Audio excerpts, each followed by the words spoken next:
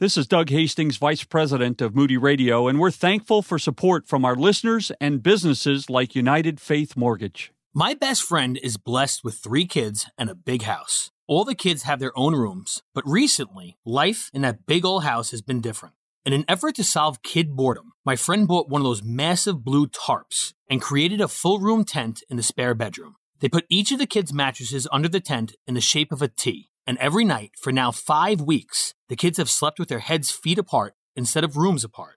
It's Ryan from United Faith Mortgage, and when I see a home, I can't help but see interest rates, escrows, and trying to help listeners pay the least amount possible. But for me, that story was a needed reminder that it doesn't matter whether our homes are big or small. It only matters whether we're willing to enjoy the little things that God gave us today, like a tarp tent. If you happen to be looking for a new place to put up a tarp of your own, we are United Faith Mortgage. United Faith Mortgage is a DBA of United Mortgage Corp., 25 Melville Park Road, Melville, New York. Licensed mortgage banker. For all licensing information, go to nmlsconsumeraccess.org. Corporate NMLS number 1330. Equal housing lender. Not licensed in Alaska, Hawaii, Georgia, Massachusetts, North Dakota, South Dakota, and Utah. He's traveled the world to meet and interview hundreds of persecuted Christians, and he'll tell some of their stories today on Building Relationships with Dr. Gary Chapman. It is quite amazing to land in a country that you've never been to. You feel this bond. You feel this connection. We are connected to brothers and sisters around the world through the body of Christ. Welcome to Building Relationships with Dr. Gary Chapman, author of the New York Times bestseller, The 5 Love Languages. Our guest today is Todd Nettleton, host of Voice of the Martyrs Radio. And you're in for a fascinating look at the cost many Christians are paying for simply identifying as followers of Jesus. Our featured resource at 5lovelanguages.com is Todd's book, When Faith is Forbidden, 40 Days on the Front Lines with Persecuted Christians. Again, you'll find it at 5lovelanguages.com. Gary, you have traveled the world as well, and you've gone into some interesting places. Have you had contact with people who have told stories about persecution?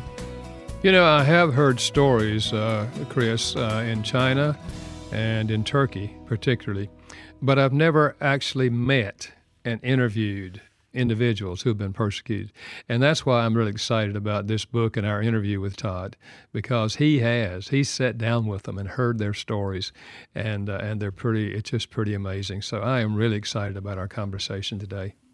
His name is Todd Nettleton, Chief of Media Relations and Message Integration for the Voice of the Martyrs USA and host of the Voice of the Martyrs Radio. He serves as a voice for persecuted Christians, inspiring Christians with the faithfulness of Christ's followers in more than 70 nations. A graduate of Bartlesville Wesleyan College, which is now Oklahoma Wesleyan University. He's done postgraduate study at the University of Oklahoma. He and his wife Charlotte have 2 sons and 2 daughters-in-law. The featured resource again is his book, When Faith is Forbidden, 40 Days on the Front Lines with Persecuted Christians. Find out more at 5lovelanguages.com. Well, Todd, welcome to Building Relationships. Thank you so much. It is great to be with you. Now, you've been involved with Voice of the Martyrs for many years, and almost all of us have heard of that organization. How did you get started doing this work? Well, you know, when people ask me, hey, how did you start at VOM? I point back to 1982. I believe it was September the 8th of 1982. I was 12 years old, and my family, my parents and my brother and I got on an airplane, and we flew to Papua New Guinea, where we served. My parents served really as missionaries for 4 years. So it was as a 12-year-old that I got that first experience of flying halfway around the world, landing in a new place, figuring out a few words of how to say hello and how to find a bathroom, tasting and eating food that looked and smelled and tasted differently from the food I was used to. All of that were the beginning of God planting the seeds into my life that led to me coming to work at Voice of the Martyrs, now traveling around the world to sit down and talk with Christians who have faced persecution, and then come home and tell their stories and hopefully inspire the faith of American Christians with the faithfulness of our brothers and sisters around the world. Well, parents never know how their decisions God uses to impact their children. And I don't know that your parents ever dreamed that you would do what you have done with your life over these last 20 years, but it's really exciting. So you've gone into these other countries. You've actually sat down and talked to and interviewed these persecuted Christians and then come back and share their stories. Why is it important for believers to understand the reality of persecution? I think there's two reasons, and I think the first one is a scriptural mandate that says when one part of the body suffers, we're all supposed to feel that. If we have no idea what's going on, if we have no idea what the suffering is, how can we honor that scripture? How can we feel the pain of people that we're completely disconnected from? So that's the first part of the answer. The second part of the answer has to do with us, and it is, the Bible says that Christians will face persecution. Jesus said, "The world hates me, and if you follow me, the world is going to hate you too." We as American Christians don't experience that very often, but that could be changing. So if it's changing, and if we're going to experience it more and more, how can we prepare for that? Well, I think the best way, other than the scripture themselves, is to look at the stories of people who have endured persecution. They have been victorious in the midst of that. They've even been able to love and forgive their persecutors. How better to prepare ourselves for any persecution that we may face than by looking at the stories of those who've already been there and have the stories to tell and can prove God is faithful even in the midst of persecution. So I think that's a second reason why these stories are so powerful and why they're so important, is because they prepare us to face hardship in our own lives. Well, I've read some of these stories from your book, and what you're saying is exactly right. I mean, you hear you can almost see them and feel, the things they're expressing, and the fact that so many of them are so positive in terms of trusting God, through all of this. It's just powerful. And I think you're right. You mentioned that in America we talk about persecution sometimes, but it's typically in a very different way from the kind of persecution of the people that you've been interviewing. What is your definition of persecution? I think persecution is when someone suffers at the hands of another because of their decision to follow Christ. And it looks different in different places, and I think you could say there are different levels of persecution. There are places in the world, I think of Cuba, where maybe the pastor's daughter goes to school in Cuba, and she gets straight A's all the way up through high school, and when it comes to graduation day, they say, "You know what? Your dad is a pastor. He's a political enemy. We're not going to give you a diploma. Even though you've worked hard, even though you've earned it, you're not going to get a diploma." Certainly that's persecution, but that's different from someone who's being maybe shot and killed because they have a gun to their head and they say, "Are you a Christian or a Muslim?" And they say, "I'm a Christian," and they get killed. That's also persecution. So it's hardship at the hands of another because of faith. But like I say, there are certainly levels of persecution, and some I think is more harsh than others. Yeah. Well, now you've traveled the world. Give us a bird's eye view of the kind of places you've been to through these 20 years. Well, I have had the amazing privilege to travel a lot of places, and from Central Asia and Nepal and India to China and other places. And one of the amazing things that happens as I travel is I get a better understanding of the family of God. And it is quite amazing to land in a country that you've never been to, and you're among people who look very different from you and people who speak a different language from you, and yet you sit down with a brother or a sister in Christ, and maybe it's through a translator, maybe it's through kind of half sign language, but in 10 or 15 minutes, you feel this bond, you feel this connection. And it's the body of Christ. It's, hey, Christ is in me, Christ is in you. We are truly brothers and sisters, even though, we don't speak the same language. We don't look like each other.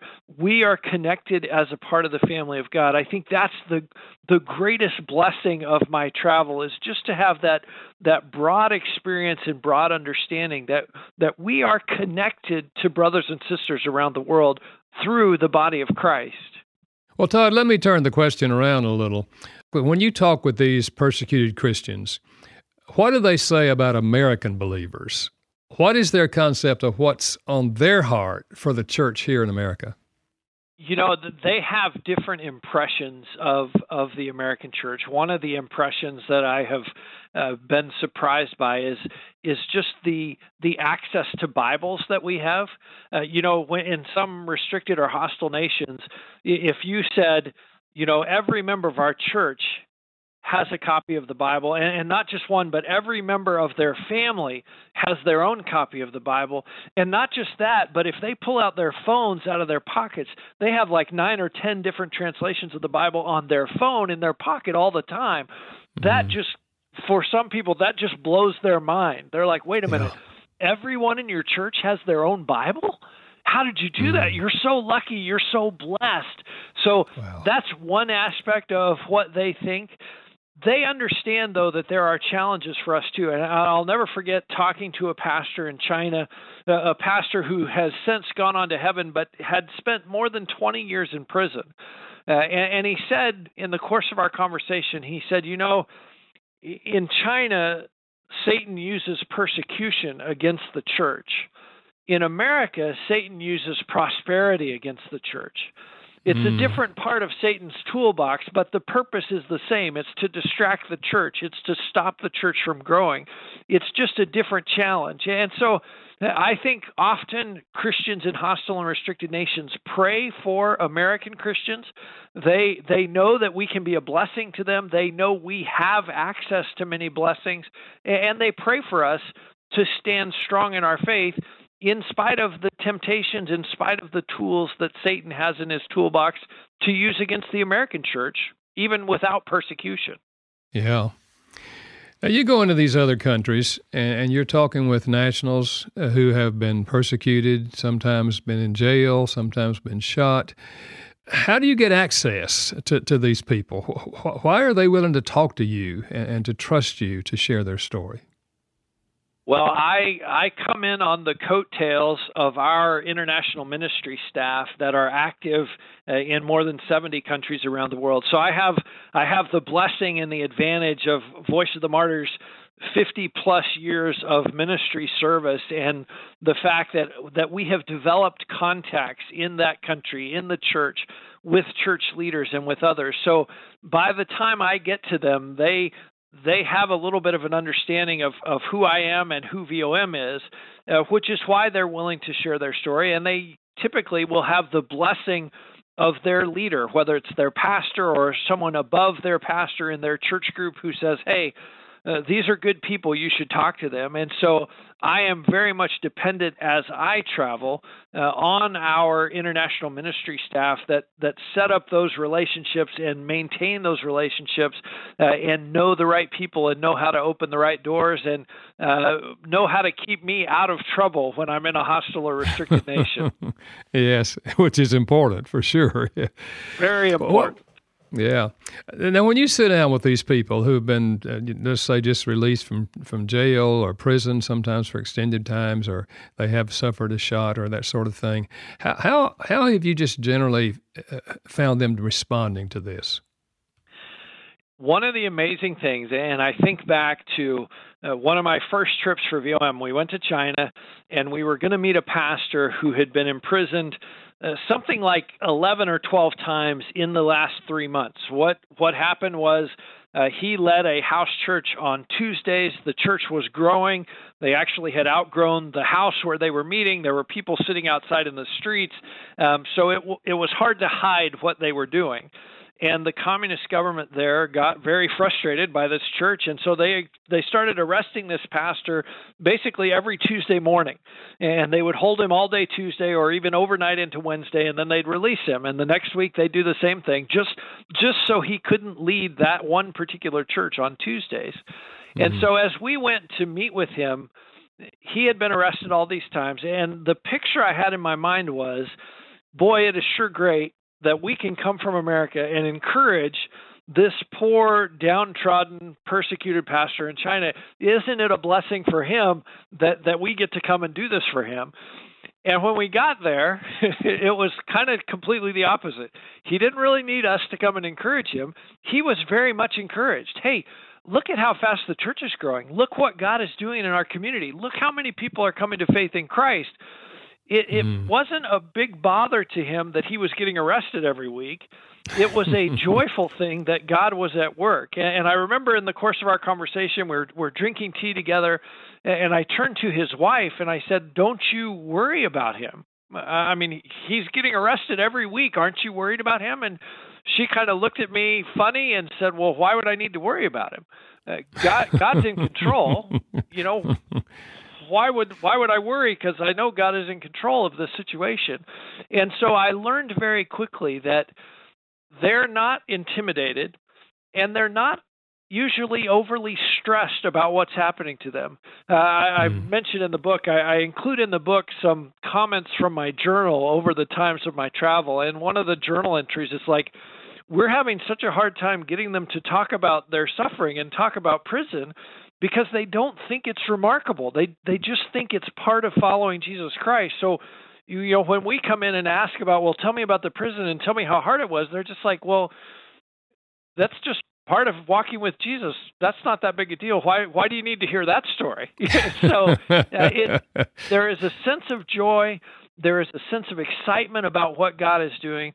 And there is really a sense of privilege that I get to be a part of Christ's kingdom. I get to be active in his work.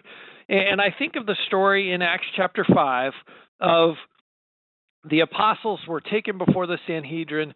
They questioned them. Then they were beaten and released. And it says they left the council rejoicing that they were counted worthy to suffer for the name of Christ. Mm-hmm. That same sense of rejoicing, that same sense of excitement is present in our persecuted brothers and sisters today in nations around the world, as was present with the apostles that day in Jerusalem. Yeah. You know, as you were telling that story, that's what came to my mind. I was thinking, that sounds a lot like the Bible. Yep, it's still true today. Now, you've probably had a lot of interesting experiences in your travels, in addition to the interviews. What's one of the most remarkable places that you've stayed or you've been to that just kind of stands out in your mind? One of the most remarkable sounds like a positive word. This was more on the negative end of the spectrum, but we stayed in a hotel in Central Asia, and I think we were on the 8th floor, and the elevator ride took about 10 minutes.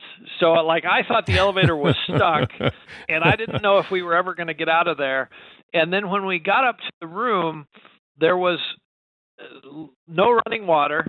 There was no seat on the toilet. There was no toilet paper. And the electricity was kind of intermittent. It would come on for a while, and then it would go off for a longer while.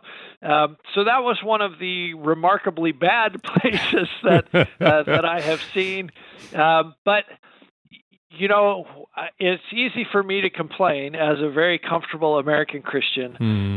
But I have been humbled so many times by the hospitality of our brothers and sisters that we go to see. I'll never forget sitting in a grass hut in Ethiopia with a former Muslim who was now a pastor.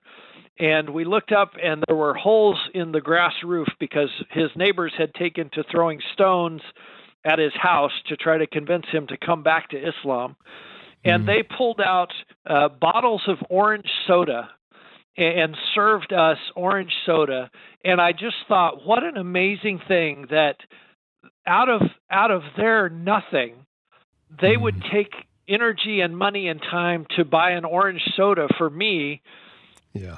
to come and just to share fellowship. And when they offered, I just thought, what a sacred orange soda that is, that my brother and my sister in Ethiopia have sacrificed in order to be able to serve this to me. And I just thought, what a sacred privilege it is to sit down and drink an orange soda with these amazing saints of God. Yeah. Mm-hmm. Now, I know you've been in and out of a lot of airports, in and out, on and off of a lot of airplanes. This may not be real spiritual, but give us an airport story or an airplane story or both. Well, I remember checking into an airport in Central Asia, and literally the check-in counter was a lady sitting outside at a card table, like a fold-up card table. We showed her our itineraries, and she gave us a boarding pass, and off we went. And when we got on the plane, it was a really old plane. It had kind of avocado green decorations, so you knew it had been around a while. And I could smell gas. And I thought, I don't think that's good when you're on the plane and you can smell gas. And then I was sitting in the exit row, and as we went down the runway, I could hear air flowing, like air was flowing in and out of that window in the exit row. And I thought, well, the door's not sealed very well. And we asked the stewardess lady, and she said, oh, no, it's fine. It's good. We're all good. So I prayed very fervently. That flight was very good for my prayer life. I prayed very fervently that entire ride. Thankfully, we landed safely in the place where we were going. When we got there, they announced over the speaker, they said, now you who are in the front of the plane, you stay in your seats, and we're going to get the people in the back of the plane out first.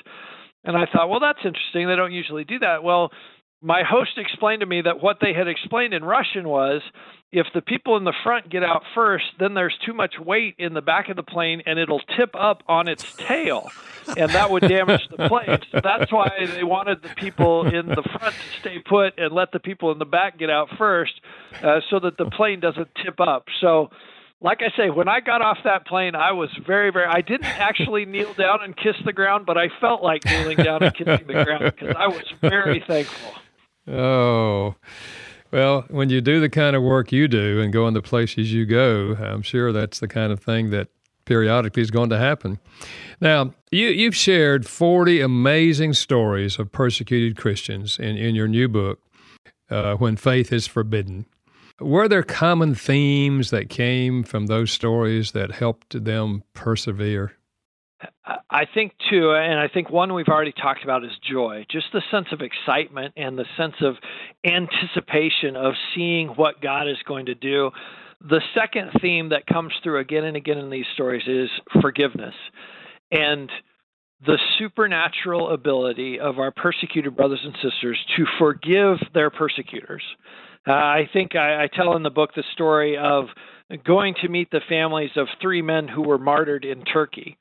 And 2 of the men were married. 1 of the men was engaged. I actually met both of the widows. I met the fiance of the 3rd man. It was just really an amazing trip. But the day after the killings, the 2 widows were on national television in Turkey, and they forgave the men who had killed their husbands on national TV. In fact, one of them echoed the words of Christ on the cross, Father, forgive them, for they do not know what they are doing. A Muslim journalist, a Turkish Muslim journalist, said of those 2 women that they had done more for Christianity in Turkey by forgiving those men on national TV. They had done more for Christianity in Turkey than 1,000 missionaries could have done in 1,000 years. Just with that simple act of forgiveness. And so I think that is another theme that goes through these stories, and there's no human explanation for that. It has to be the reality of Christ. It has to be the reality of the Holy Spirit empowering us to forgive. And as the persecutors look on and see that, they know there's no human explanation. They know it doesn't make any sense. So it has to be, God must be real, because how can this person that you're beating, how can they show love to you? How can they forgive you? They can't unless God is real, unless their message is true. So it's an amazing witness for Christ. And that's one of the other themes that comes through, is just that theme of the persecuted forgiving and even loving their persecutors. Yeah. You know, Todd, it reminds me of the story that Corrie ten Boom talked about her years after the Holocaust and all that her family had gone through of hiding Jewish people and then being sent to the camps. She's speaking, and then this German guard comes up to her and wants to know, is what you're saying really true? Can somebody like me be forgiven? And she is faced with that question of having to, to look at her persecutor and all that had happened to her family. And it's a costly thing to do that. Corrie ten Boom knew what it had cost her family. She knew their suffering. And yet to be able to do that, the founder of the Voice of the Martyrs, Richard and Sabina Wurmbrand, Sabina had a similar experience. Her family also, they came both from Jewish families, and her family died in the camps as well. And she had that opportunity to encounter one of the guards who had been at the very camp where her family was killed, and to say, I forgive you. And actually, she cooked a meal for him. She served a meal to the man who had been the guard at the camp where her family died. That doesn't make any sense from a human perspective. It doesn't even register with us. How could that be? Yeah. The only way it could be is God is real, and God empowers someone to do that. I think you're right, Todd. By nature, we want to demand justice, and we fight for justice. And certainly there's a place for standing for justice, no question about that. And God is a just God, but He's also a merciful God. And He's also a forgiving God. That's why we're here today. Were it not for His forgiveness of us, we wouldn't even be talking today. So, yeah, it's a supernatural thing. Thanks for joining us today for Building Relationships with Dr. Gary Chapman, author of the New York Times bestseller, The 5 Love Languages. You can find out more about your love language or our featured resource by going to 5lovelanguages.com. You can listen to the stream or download the podcast right there and link to the book by Todd Nettleton, A Voice of the Martyrs Radio. It's titled, When Faith is Forbidden, 40 Days on the Front Lines with Persecuted Christians. Just go to 5lovelanguages.com. Todd, what's your hope for our listeners today and for readers who read this book and go on this 40-day journey with you as you interview these persecuted Christians? What would you like to see happen as people take this journey? I think my encounters and my conversations with persecuted Christians have changed me. They've changed the way I think about faith. They've changed the way I think about what it means to follow Christ. That's my hope for the reader as well. I honestly believe that there's no way to avoid it. If you spend 40 days conversing with persecuted Christians, hearing their stories, hearing their hearts, I think on day 41, your faith will look different. I don't think you can avoid that because you have seen sacrifice, you have seen forgiveness, you've seen a passion for sharing the gospel with people, and that starts to rub off on us. And I think that's a good thing. That's a great thing for us to see the stories, hear the stories of these persecuted Christians, and be impacted by their testimonies. Yeah. And, I think we, at least those of us here in America, would never hear such stories if someone like you did not go and interview those people and come back and share those stories. So, I think you're doing a great service to the Christian church here in America. Now, there's a story about a man named Iman in Iran who describes his persecution as, quote, the sweetest time of his life. Tell us about him. I love the story of Iman. When I first met him, so I'm sitting down to interview him, and the first thing he did was pray. And I've not had that experience. He said, before we talk, I want to pray. I'm like, okay. And what he explained through the translator is, I did a lot of bad stuff in my life before Christ, and I don't want to give Satan even a crack by remembering that stuff. So I'm going to pray that God will only bring back the stuff that you need to hear and that I need to share with you. So he prayed before he started sharing his testimony. And then the first thing he said, now I want you to understand I'm a very competitive person. He said, when I was in the Iranian military and we were fighting the Iran-Iraq war, I told my commander, you send me to the hardest place where the fighting is the fiercest, the place where I can be martyred for my country in the next 24 hours. And he said, when I was a drug addict, I wanted to use every single drug that you could ever use, and I wanted to use more of every drug than anyone else was using. And he said, when I was a thief, I wanted to steal more than anyone else stole, and if someone else tried to steal something and failed, I wanted to go and steal that thing just to prove that I was a better thief than them. So that's how he started sharing his story, and then he shared how he came to Christ. And God rescued him miraculously from drug addiction. And Iman's competitive fire turned to, well, if I'm going to be a disciple of Christ, I'm going to be the best disciple that I can possibly be. And if I'm going to be an evangelist, then I'm going to share Christ with every single person that I talk to. And that's what he does. And in the course of doing that, inside the Islamic Republic of Iran, he ended up in prison. And for 20 plus days, he was actually in solitary confinement, although he told me I was not alone. Christ was with me in that cell. Then he was transferred to a cell with 100 other inmates. And he, over the course of the next days, shared Christ with all 100 of those inmates, and 24 of them prayed with him to receive Christ. So then he got released from prison, and he sent in his regular monthly ministry report to his elders in the house church there in Iran. And his ministry report just said, I shared Christ with 100 people that month. 24 people prayed with me to receive Christ. And it was several weeks later that his leaders realized that he had been arrested. He had been in prison that whole month. And they were like, Iman, why didn't you mention in your report that you were in jail? And Iman was just like, why does that matter? The important thing is I shared Christ with 100 people, and 24 of them prayed to receive Christ with me. They're walking in salvation now. Why does it matter whether that was in jail or out of jail? That's not the important part of the story. The important part of the story is 100 people heard the gospel and 24 people got saved. That is his attitude. That is his fire to share the gospel. And he genuinely believes, and he told me, if I encounter a person, even if I just bump into them at the supermarket, I assume that the Holy Spirit has prepared them to hear the gospel, because otherwise, why would he have brought them into my path?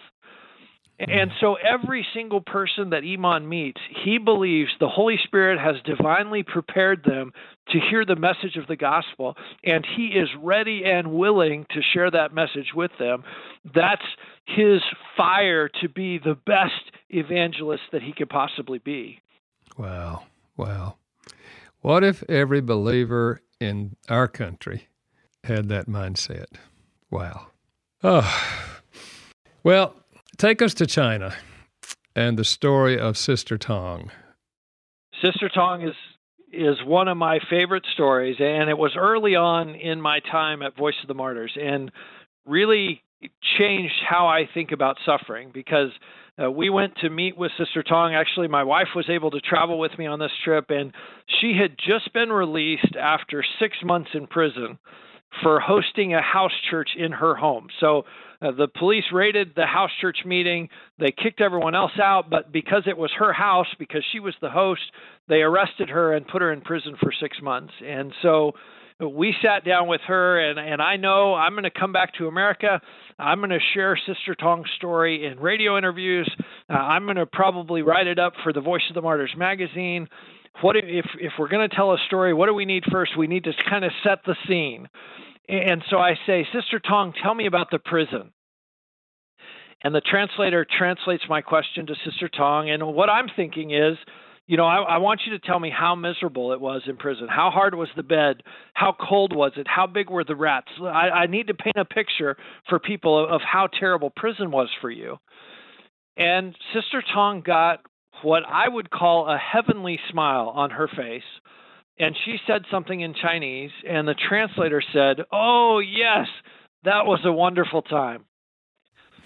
And I looked at the translator because I thought there has to have been a disconnect, because I'm pretty sure I asked her about prison, And no one would ever describe prison as a wonderful time. So I asked I said, Mr. Translator, are you sure you understood my question? And he looked at me and he smiled and he said, yes, I understood your question. Yes, that's what I asked her. And yes, she said it was a wonderful time. And Sister Tong went on to say, Jesus was so close to me in that prison cell. He was so close, and so he ministered to me in such a personal way. It was a precious, special time with Jesus while I was in prison. And she said, you know what else? There were other ladies in my cell, and when I got there, they did not know Jesus.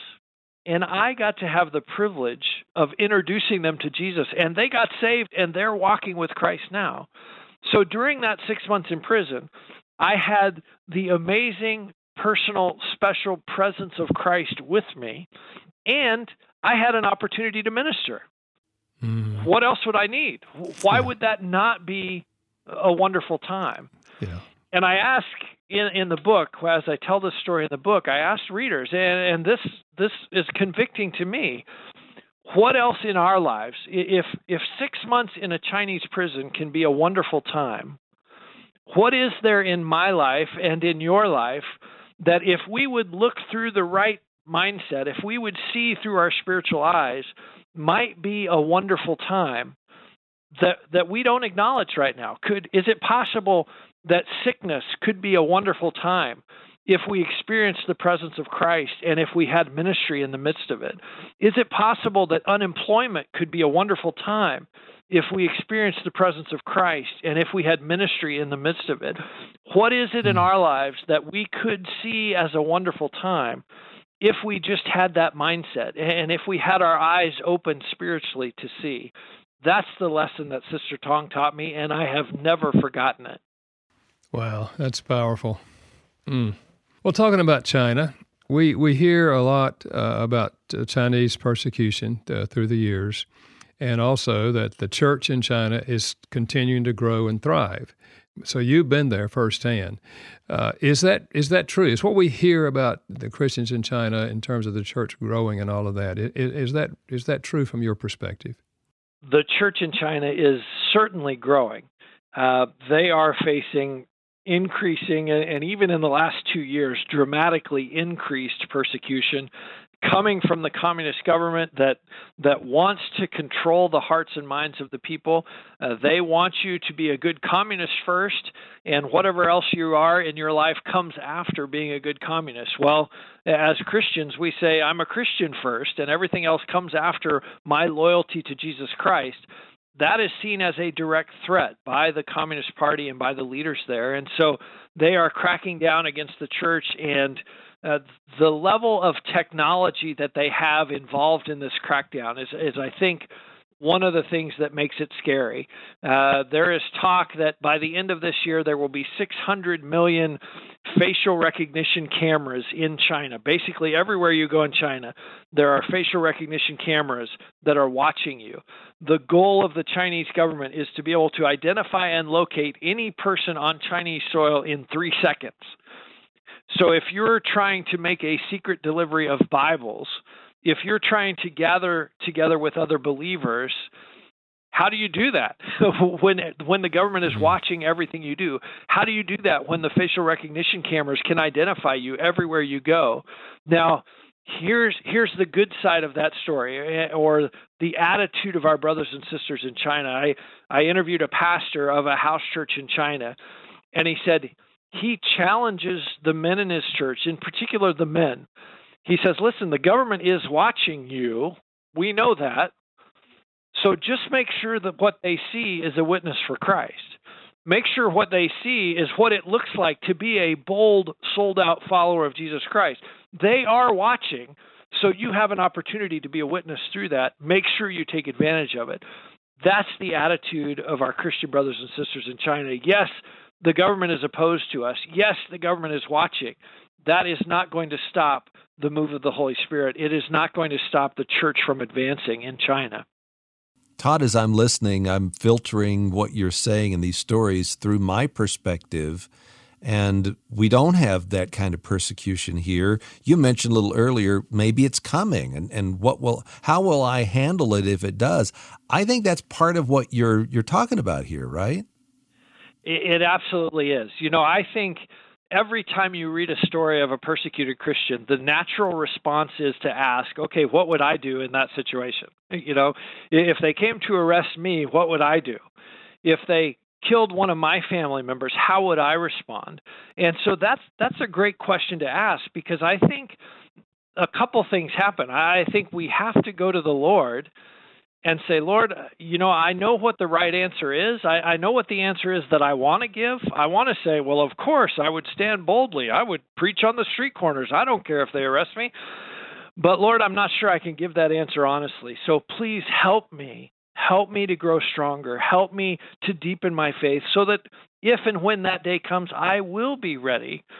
The other thing is it draws truths out of these brothers and sisters' story. And I've tried at the end of each day's reading in this book to kind of bring home to an American audience, because I'm an American Christian. I've never been arrested for my faith. I've never had a gun put to my head. I've never been beaten up for following Christ. Yet I think there are lessons and I think there are truths that affect me and that inspire me. And so I have tried in each day's reading to kind of bring it home for an American reader or a Western or free nation reader to say, okay, what are some truths from this person's story that I can learn?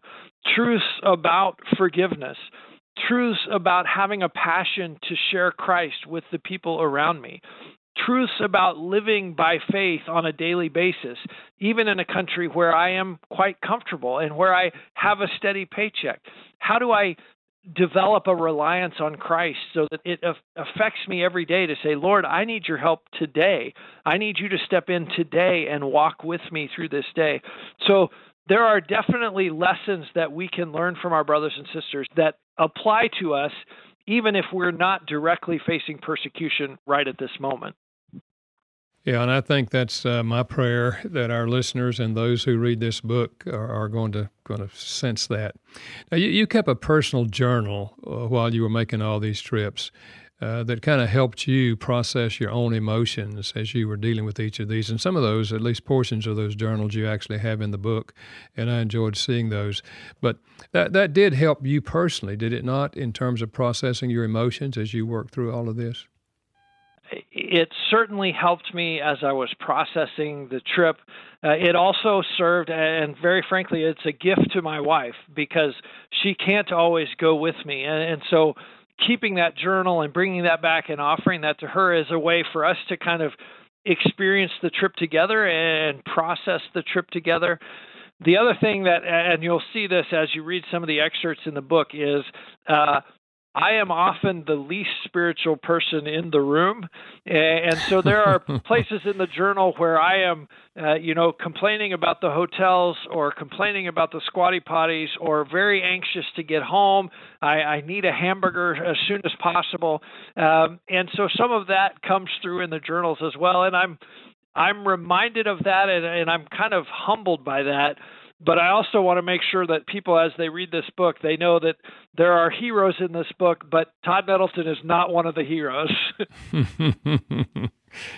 Now, there are some who have paid the ultimate price. That is, they've lost their lives, and they're Christian martyrs. And you deal with some of those in the book. How did you find out about these stories? It depends on the story. In some cases, I think of the 3 men who were killed in Turkey. It was international news that week.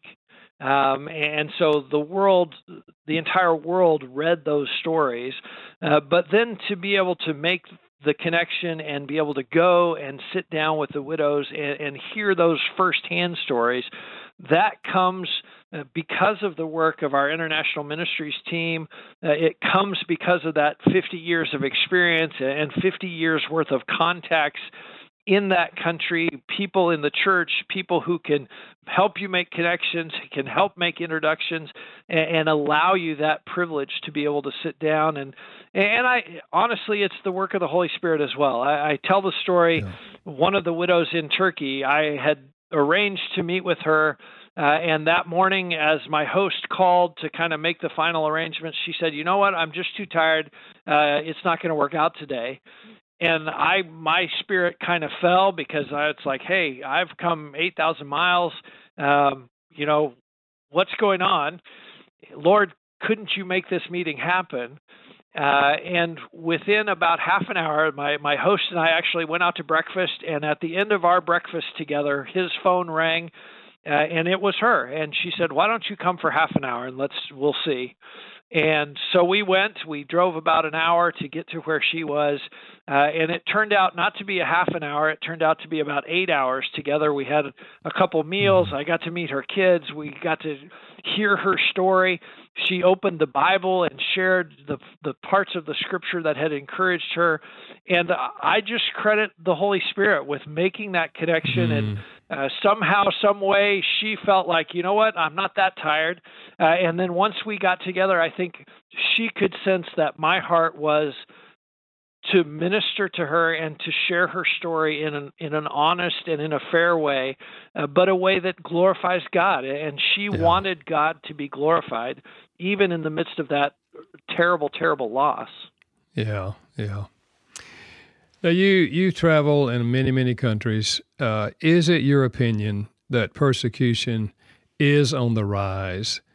And what are some of the most dangerous places in the world today for Christians? I think persecution is on the rise, but I think that is also a good news story, if I can say it that way. Part of the reason persecution is on the rise is because the church is growing in these countries. There are more Christians, there are more people coming to follow Christ, and so there are more potential targets of persecution. There's more believers, so there can be more believers that get arrested or more believers that get beaten. So yes, persecution is on the rise, and yes, that's also good news because it's a representation of how the church is growing. When you talk about the most difficult places, I think you have to mention North Korea. North Korea, the description I use is North Korea is a prison camp disguised as a country, and everyone in North Korea is oppressed, but Christians are singled out for the very worst oppression. And the reason for that is very simple. Christianity is a direct threat to the Kim regime. The Kim regime says the Kim family members are divine beings. Kindergartners are taught when they sit down to a meal to say, "Thank you, Father Kim Il-sung, for our food." And so when you come in and say, "I'm a follower of Jesus Christ," it's not just a matter of, well, hey, we don't believe that here, or even, hey, that's a Western religion. That's the CIA trying to undermine our country. It is a direct threat to the national government of North Korea. It is treason to say that Jesus is Lord. That's why the persecution there is so intense, because the government understands Christianity is a direct threat to our reign in this country. Mm-hmm. Todd, hearing these stories and reading these stories, some of which I've read, it's deeply moving. How can we, and when I say we, I mean Christians here in America, how can we come alongside and serve our persecuted brothers and sisters? I love to encourage people to take a 3-step process in answering that question. Step number 1 is to pray for persecuted Christians. Commit to pray for persecuted Christians. And that's not me talking. That is their first request of us. Pray for us, pray for us, pray for us. So step number 1 is pray. Step number 2 then is to educate yourself so that you can pray more effectively. Because it's easy to say, God bless persecuted Christians, but I think it's also easy to forget to say that because it's not very connected. It's not very personal. But as you educate yourself, it becomes, God bless Pastor Wang Yi, who is serving a 9-year prison sentence in China. Bless his family. Bless his son Joshua. Give him courage today to endure what he is going through. So, number 1, pray. Number 2, educate yourself so that you can pray more personally and more passionately and more knowledgeably for persecuted Christians around the world. And then step 3 is whatever God lays on your heart to do. Because as you're praying and as you're learning more, God's going to open some doors and say, hey, I want you to write letters to Christians who are in prison. Hey, I want you to sponsor Bibles to be delivered into that country. Hey, I want you to get on an airplane and go to one of these countries. But all of that grows out of our prayers and out of our learning more so that we can pray better. Then God lays on our hearts and says, this is what I want you to do. And then it's up to us to be obedient to what he's calling us to do. Yeah. Well, Todd, I want to thank you for being on the program today and for writing this book and all that you did to be able to write this book by taking time and energy and going around the world doing this. And I know that our listeners, and I know that many of them are going to read this book, and God's going to use it to motivate them to pray and then participate in other ways. So thanks for being with us today. You are so welcome, and I'm excited about how these stories are going to impact readers, and may we all be more bold for Jesus Christ as we're inspired by the examples of our persecuted brothers and sisters. Amen. It's been great to hear the heart of Todd Nettleton today. If you'd like more information about that book, go to 5lovelanguages.com. When Faith is Forbidden, 40 days on the front lines with persecuted Christians. And Todd's website, if you want to find out more, is simply persecution.com. Persecution.com. And next week, we open the phone lines and take your questions and comments for our April Dear Gary broadcast. And you can call with your relationship question right now at 1-866-424-GARY. Marriage, parenting, dating, workplace, or love language question. Call 1-866-424-GARY and leave your message. A big thank you today to our production team, Steve Wick and Janice Todd. Building Relationships with Dr. Gary Chapman is a production of Moody Radio in association with Moody Publishers, a ministry of Moody Bible Institute. Thanks for listening.